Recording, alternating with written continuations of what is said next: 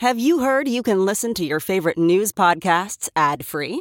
Good news. With Amazon Music, you have access to the largest catalog of ad-free top podcasts included with your Prime membership. To start listening, download the Amazon Music app for free or go to amazon.com/ad-free news podcasts. That's amazon.com/ad-free news podcasts to catch up on the latest episodes without the ads.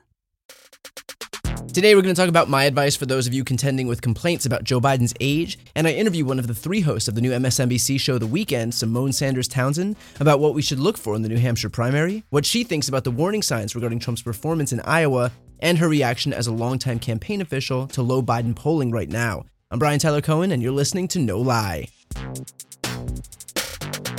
So I know a lot of listeners, like me, are encountering the right-wing talking point that's really broken through here, and that is this idea that Joe Biden is too old. Andrew Yang and Dean Phillips are out there validating Republican attacks by repeating it for their own self-important reasons. So here's my response to that, and hopefully this can be helpful.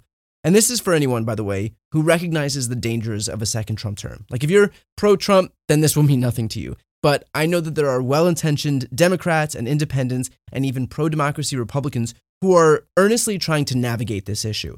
So if you recognize the dangers of a Trump presidency and you are using this important moment where we are literally teetering on the brink of autocracy to perpetuate right-wing talking points about Biden's age, if that's what you're doing with this time, then you are helping usher in the very future that you claim to want to avoid. Like there's this cognitive dissonance in which Joe Biden is supposedly too old to do the job that he is literally excelling at right now. Like look at the economy. The most jobs ever added in a single term, the stock market at a record high, consumer sentiment is surging, wage growth is exceeding inflation, the quarterly GDP is exceeding 5%, we have the fastest recovery of any G7 country. Republicans are out there pretending that Trump ran a strong economy. The guy lost 3 million jobs.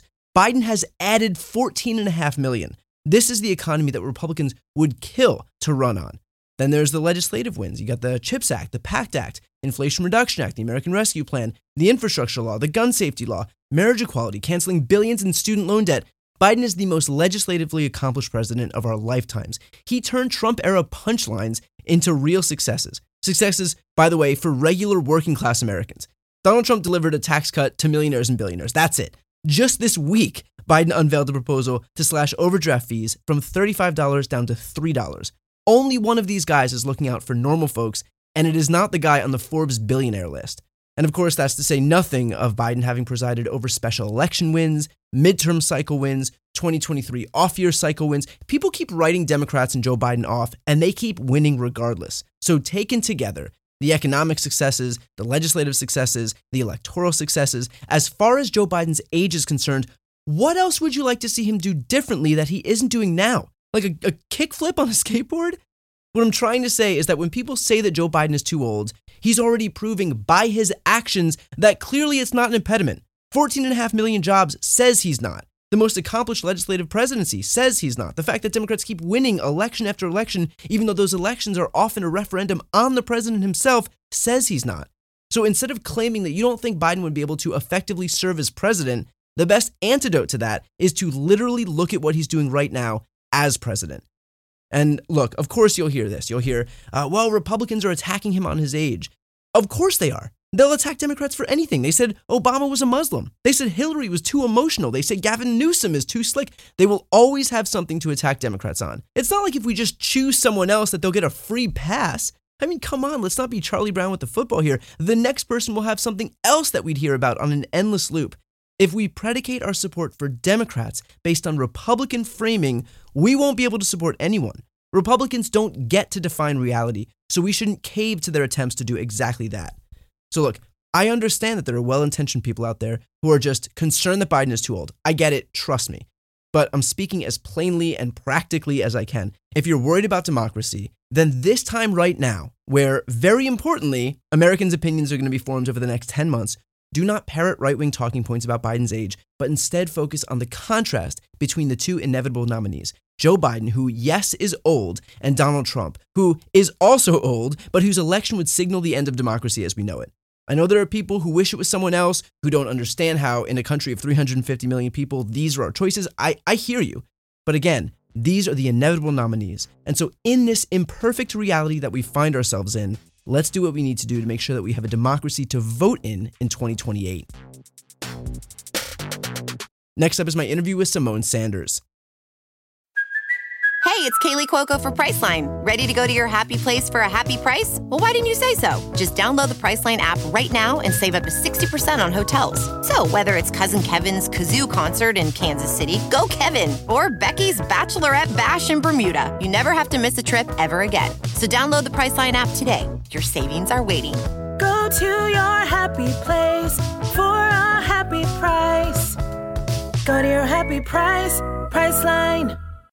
Now we've got the former National Press Secretary in 2016 for Bernie Sanders, senior advisor to both Joe Biden and Kamala Harris, and now one-third of the trio that makes up MSNBC's new show, The Weekend, which airs 8 to 10 a.m. Eastern on Saturdays and Sundays. Symone Sanders Townsend, thanks so much for taking the time. Thank you for having me. It's always great to chat with you, live from my office.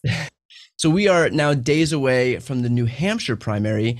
There are two outcomes here. Basically, Nikki Haley wins or she comes in second to Donald Trump. In both of those scenarios, what does it mean for Trump? Like, give us the explainer on what to look out for here. Well, yeah, I would say there's two scenarios. Well, maybe three, actually. She wins. She comes in a very close second, like within 10, let's just say maybe even 15 points. Which... Sign of the times that a close second is 15 points away. Right? No other circumstances would 15 points even be close. It would be a blowout. But like 15, I would say 10 is legitimately close, but 15, they might give it to her. Or the third scenario is the numbers hold into all of the polling that we've seen and from the anecdotes that we've seen coming out, and Donald Trump, it's a blowout. She's a very distant second. And I think in the last scenario, the primary is essentially over. And Nikki Haley has nowhere else to go. She's not participating in the Nevada state party-run caucuses. And that's an important point because that is the way in which delegates will be allocated. She'll be on the primary ballot in Nevada. Well, can't get delegates off the primary ballot. And then in South Carolina, where she was the governor, Donald Trump is poised to beat her there. And I just want to give folks a little history and some data. There have only been two presidents in our modern history who have lost their home state in a general election and won and went on to be the president. Donald Trump is one of them, New York, and Richard Nixon is the other, California. There has never been a nominee for either party, Democrat or Republican, that has lost their home state in a primary and gone on to be the nominee. So the math is not mathing for the former governor if the third scenario holds. If the second scenario holds and she comes in a close second, then there is viability. And I say that because that means that people within the Republican Party apparatus, within in the primary, okay, are going to start taking a look and say, oh, well, maybe Nikki Haley is actually competitive, not just performatively or proverbially competitive, right? Maybe there is someone that can compete with Donald Trump. There are MAGA voters, Brian, we talk about them all the time. MAGA voters are about 35, maybe 40% of the Republican Party electorate. That still leaves 65% of voters out there. Or in the scenario where she wins, then it really kicks into gear. I don't think the first scenario is more likely. I think that we are really looking at a scenario where it could potentially be over in New Hampshire, over in this primary come Tuesday, because I just don't think the Haley campaign has understood New Hampshire and the state and frankly, what the voters across the board are looking for. Voters want somebody that inspires them in some way, shape, or form. Whatever you feel about any past Republican Party nominee or Democratic Party nominee, someone has felt they were inspirational somewhere in some way, shape, or form. Because people have felt like moved that this is the person that could change the game for me and my life and my family. You have to give people something. You have to give them that. And Nikki Haley is giving pundit. My audience is largely Democratic. For Democrats out there, the ideal situation is that this primary drags on, that Trump is forced to spend time and money fighting other Republicans as opposed to being able to pivot to the general. How would that happen? Like, what makes it most likely that this primary does continue to drag on? You need the second scenario. The second scenario where the former governor of South Carolina comes in a close second to Donald Trump for whatever reason, right? People are saying that a number of Democrats may come out and cast ballots for Nikki Haley in the Republican primary because they can do that in New Hampshire. Whatever needs to happen, Nikki Haley has to be competitive in order for this to drag on. There is a path, a chance. When I used to work for Senator Sanders, I used to always say, there is a path. The path is narrow, but there is a path. There is a path, and the path is narrow. But I think the more likely scenario is that the former president, Donald Trump, is actually spending his time and what little talents he may have between now and the summer, the Republican National Convention, in court. And we already saw him leave Iowa, and instead of flying straight to New Hampshire, which is what candidates usually do after Iowa, win, lose, or draw, he flew to New York because he was in court for a civil case, E. Jean Carroll, a defamation case where E. Jean Carroll is seeking a woman that a jury has already found that they found him liable for rape and libel against her. And E. Jean Carroll is seeking more money in a civil case because Donald Trump won't stop defaming her and telling lies about her. There are more court cases. There's Jack Smith's case, the Judge Tanya Chutkan. She is the judge presiding over that case. It's slated for March to start early March. It may set back a little bit, but these are things that are going to happen. So I think the more likely scenario is that Donald Trump, I think the courtroom has become a part of the campaign for him. And this is a year where our legal and our political are not just parallel, they are very much so intertwined in a way for a presidential campaign that they have not been in a very long time. And actually never, because we never had a president we never had a former president of the United States of America who was twice impeached, right? Run for re-election, who is currently facing 91 indictments and 4 criminal charges, one of which for his participation in an attempted coup because he lost an election.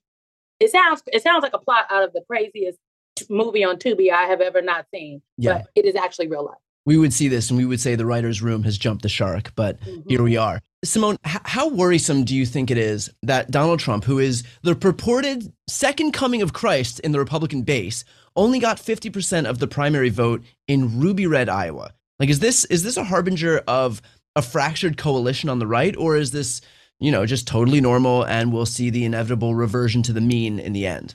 If these were the Democrats, I would have seen a lot of headlines on Wednesday that would have said Democrat, on Tuesday that said Democrats in disarray. Of course. Fractured Dem party. Simone, we see those headlines regardless. It's crazy. You don't need anything to happen for those headlines to happen. That's the default. I mean, I can't say it enough. It's insane. But I think people should know two things. One, the last time the Republican Party had a competitive primary process was in 2016. And Donald Trump, he lost the Iowa caucuses that time. But in 2016, 180,000 voters came out to vote in the Iowa caucuses. That was a low number. This year, 110,000 voters came out to vote in the Iowa caucuses. So a substantial, that's a 70,000 people drop off from 2016. And of those people that came out, these are the most activist of activist supporters. Only less than 5% of the voters in the entrance polls, because in Iowa, in the caucuses, you have entrance polls, not exit polls in the Republican caucus, in the Republican caucuses.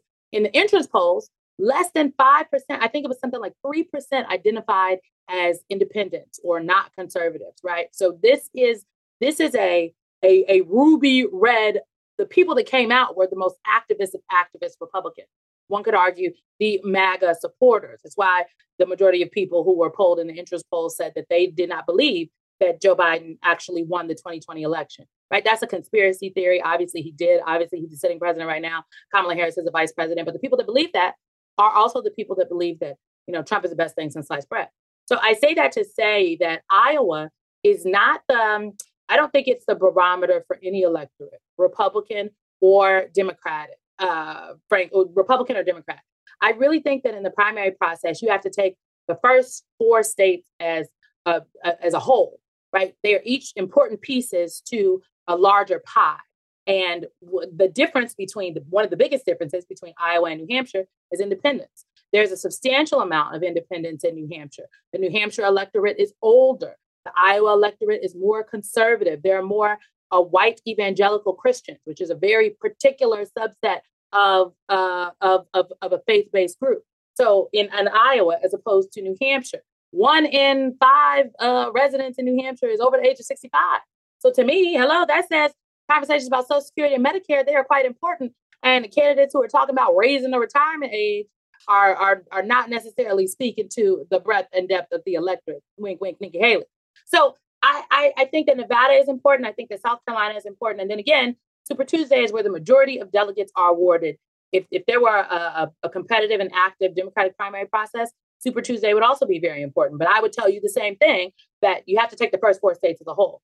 The problem here is we're not going to get to Nevada and South Carolina being relevant because none of the candidates in this Republican primary, outside of Chris Christie, and I would also former Governor Chris Christie and former Arkansas Governor Asa Hutchinson, demonstrated that they were willing to compete with Donald Trump, willing to attack him.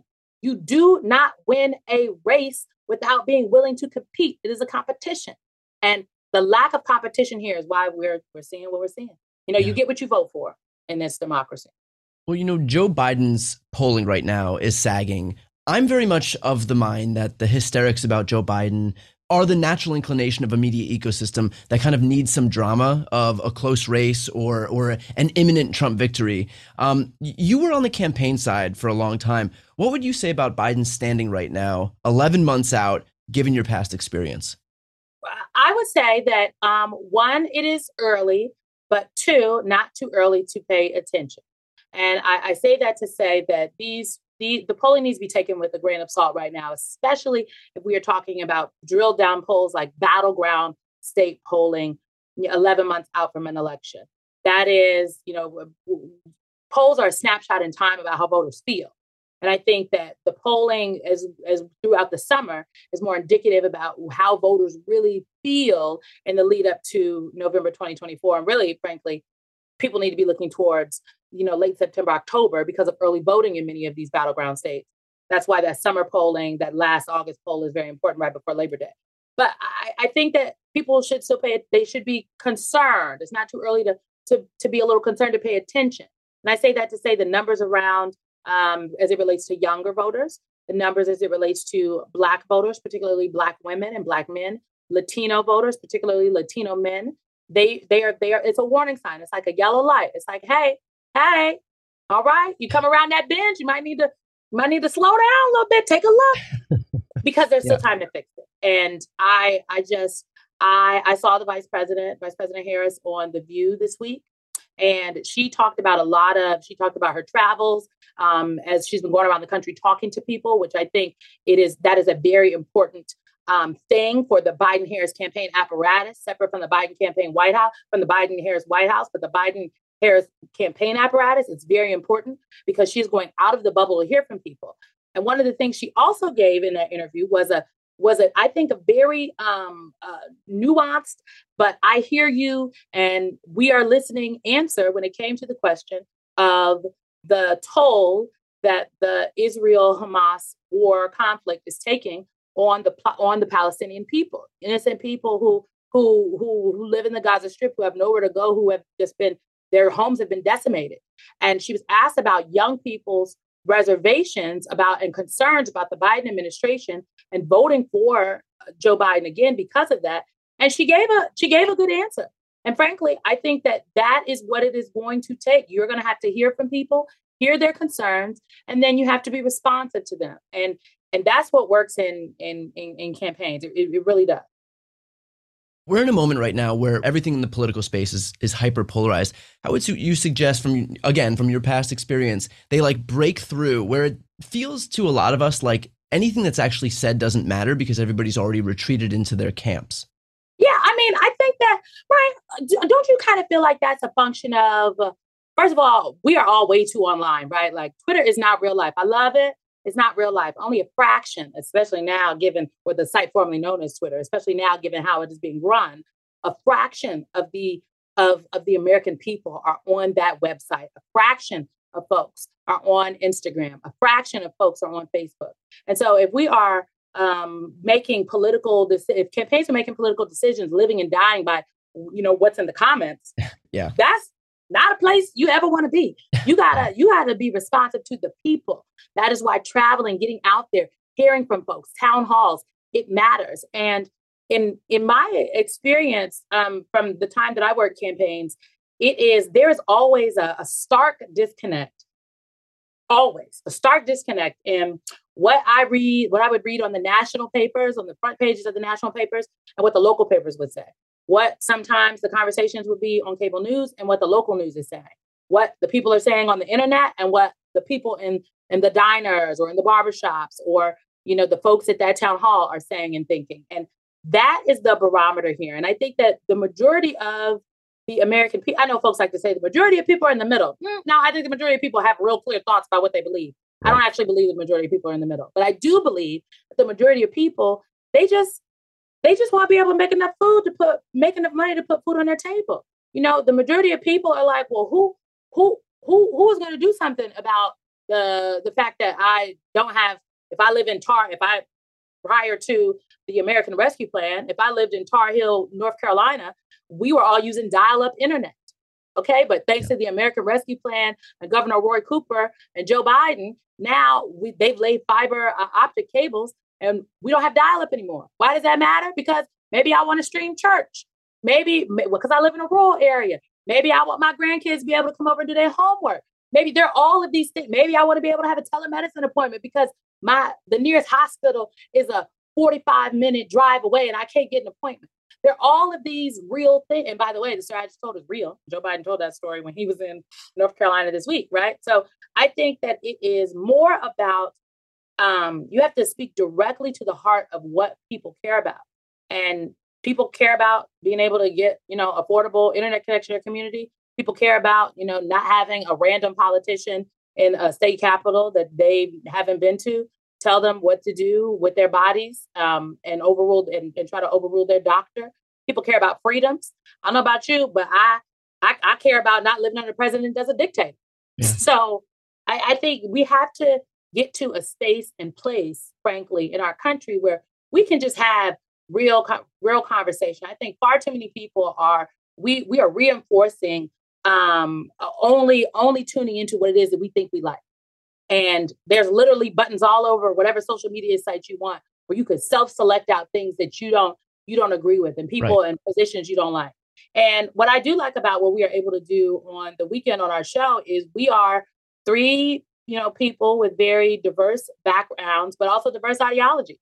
And so sometimes I'm sitting at the table and Michael Steele, former chairman of the RNC, is saying something that I'm like, I don't know, but okay, that I wouldn't have heard otherwise if Michael Steele wasn't sitting there talking to me. Sometimes I say something the same and Alicia is like, So this is I think that we are frankly indicative of the kind of conversations that are actually happening across the country. And that's what campaigns and I think leadership needs to be responsive to, not the loudest voices that are often the minority, but rather the majority of opinion out there. Right. The ones loud enough to break through, but that don't actually represent the vast majority or any semblance of a majority of people. By the way, to your point on what's being offered to Americans, that dichotomy was put on display perfectly just this past week when Donald Trump came on stage during one of his rallies or something, and he was warning about the dangers of banks being able to debank people. And he kept going on and on about debanking people, which is, for somebody who has the best words, is a nonsensical word. But hire the best people. Hiring the best people, of course. But it was in response to this story about how banks are targeting conservative influencers and how Enrique Tarrio, for example, the leader of the Proud Boys, was lost his account at like JP Morgan or something like that. And so Donald Trump came out on stage with his list of grievances, including protecting the leaders of far-right extremist groups from having their bank accounts taken away. That's what his priority is on stage in the immediate lead up to the New Hampshire primary. And meanwhile, you look at what Joe Biden just did this week with regard to banking, and that was to unveil a proposal to lower overdraft fees from $35 down to $3. If you are the leader of a far-right extremist group, Donald Trump does seem to be your guy. Like, he's out there on the campaign trail advocating for you if you lead a far-right extremist group who wants your bank account protected. But if you're one of the people who falls into the other bucket of not being leaders of far-right extremist groups, and you don't want overdraft fees to exceed, forget about $35, but $3, then like that seems like a much better option. And so I think those two things being put on display on the same week in the same topic really does kind of present the difference that we're looking at as we move toward November. I agree. Brian, can I just say, this is why I love all the things that you do, because you put the things out there. And I think that as I think the media apparatus as a whole, as folks are still working through just how to deal with, a twice indicted ex-president who is facing 91 counts for criminal charges, who just will literally say anything and says it with conviction and people believe it's true. I just think it's really important that we do present what Donald Trump is saying. I had a colleague say to me recently that the COVID briefings were the best thing to ever happen for Americans during the Trump years. And I thought about it and I said, well, why? And they said, because people could see the crazy for themselves. Yeah. They could literally see the split screen, as you just talked about what is happening in their lives and what is happening to them and how the government and their president is talking about it and handling it. And I think that there is this, and I understand the concern, but we have to talk about, some people often say, well, why do you all talk about Trump so much? Well, the man is the leading candidate in the Republican presidential nominating contest, and he could be reelected. This is not we're not hyping it like he could be reelected. And so I think we need to responsibly frame and put context around the things that Donald Trump says and does, because he's serious. And I appreciate that you do that. And I think that's why you are one of the voices that we just love at MSNBC, and why, we've got all these partnerships and things that we do together, because this is what we're all about, creating the context for people, because the viewers, we're just advocates for the viewers here. And I want people to vote. I believe that there should be at least two strong political parties in this country. I will hope people don't want to vote for a dictator, but damn it, just vote. But people have to be informed. And some of the craziest things that Donald Trump is saying, people don't even know about. Yeah, I completely agree. I go through this a lot where people say, like, why platform him? But like, Donald Trump's got 100% name ID. I'm not doing him any I'm not introducing him to like some subset of the audience that somehow doesn't know who Donald Trump is. At this point, I think it is more valuable that people hear the crazy for themselves, especially like, whether it's the dangerous stuff, which there's been no shortage of, this idea that he has complete and total immunity to do whatever he wants, to have power unchecked as president, or the stupid stuff that this guy is at the same time that he's saying that Joe Biden is in cognitive decline, he thinks that World War II hasn't happened yet. He thinks that Jeb Bush got us involved in the war in the Middle East. He thinks that debanking is a thing. Like, I mean, the list goes on and on and on. So I think that his words kind of do him no favors, whether it's in the courtroom or the media. But I don't think we help ourselves by burying our heads in the sand and pretending that he isn't saying the things that he is very clearly saying. But I do want to talk for a moment about your show, because, the media right now is a huge player in politics, just as important as the candidates themselves, I think, and arguably more important than the media has ever been. What do you hope to do with your new show? Look, I think the weekend for us, the weekend is a place where we want people to come. They can start their, Saturday, Sunday morning with us, and they're just not getting a rehash of what happened this past week, right? What they are getting is context, analysis. We're going to peel back the layers, and we are presenting the conversation that people should be having around the issues, and hopefully introducing new perspectives about that conversation. And in a time where there is so much misinformation and disinformation, at the start of such a very consequential election season, where the legal and the political is all intertwined up and through this whole situation, you've got three voices that are very familiar to the MSNBC audience: myself, Alicia Menendez, Michael Steele, who have, again, three different perspectives, who are just three experienced people to help you unpack it all. And if at the end of the day, people walk away from watching our show saying, oh, I didn't think about I didn't think about the immunity claim that way, or, oh, that's a story that I didn't necessarily hear, or, oh, I'm glad they explained what is the Chevron doctrine and why does that even matter? Because I didn't understand, but this seems like something we should be paying attention to. Or, oh, Governor Moore made a really important point about democracy on the weekend last week. And that's something I want to think about. People walk away gathering some nugget of information from what we did. I think we've done our jobs. We are here to be advocates for the viewer, to foster, conversation. We challenge each other, make each other think. And I just frankly think it's good, great television. And although we're talking about weighty subjects, we have fun. And I think if you're going to get up as early as we get up on the weekends now and sit around the table, it's got to be a little fun, and it should be with some good people. And I'm glad that we've got both. Well, good people is exactly what it is. So again, that is The Weekend. It airs on MSNBC Saturday and Sunday, 8 to 10 a.m. Eastern. Simone, thank you so much for taking the time. Thank you. Always great to see you, Brian. Thanks again to Simone. That's it for this episode. Talk to you next week. You've been listening to No Lie with Brian Tyler Cohen, produced by Sam Graber, music by Wellesley, interviews captured and edited for YouTube and Facebook by Nicholas Nicotera, and recorded in Los Angeles, California. If you enjoyed this episode, please subscribe on your preferred podcast app, feel free to leave a 5-star rating and a review, and check out BrianTylerCohen.com for links to all of my other channels.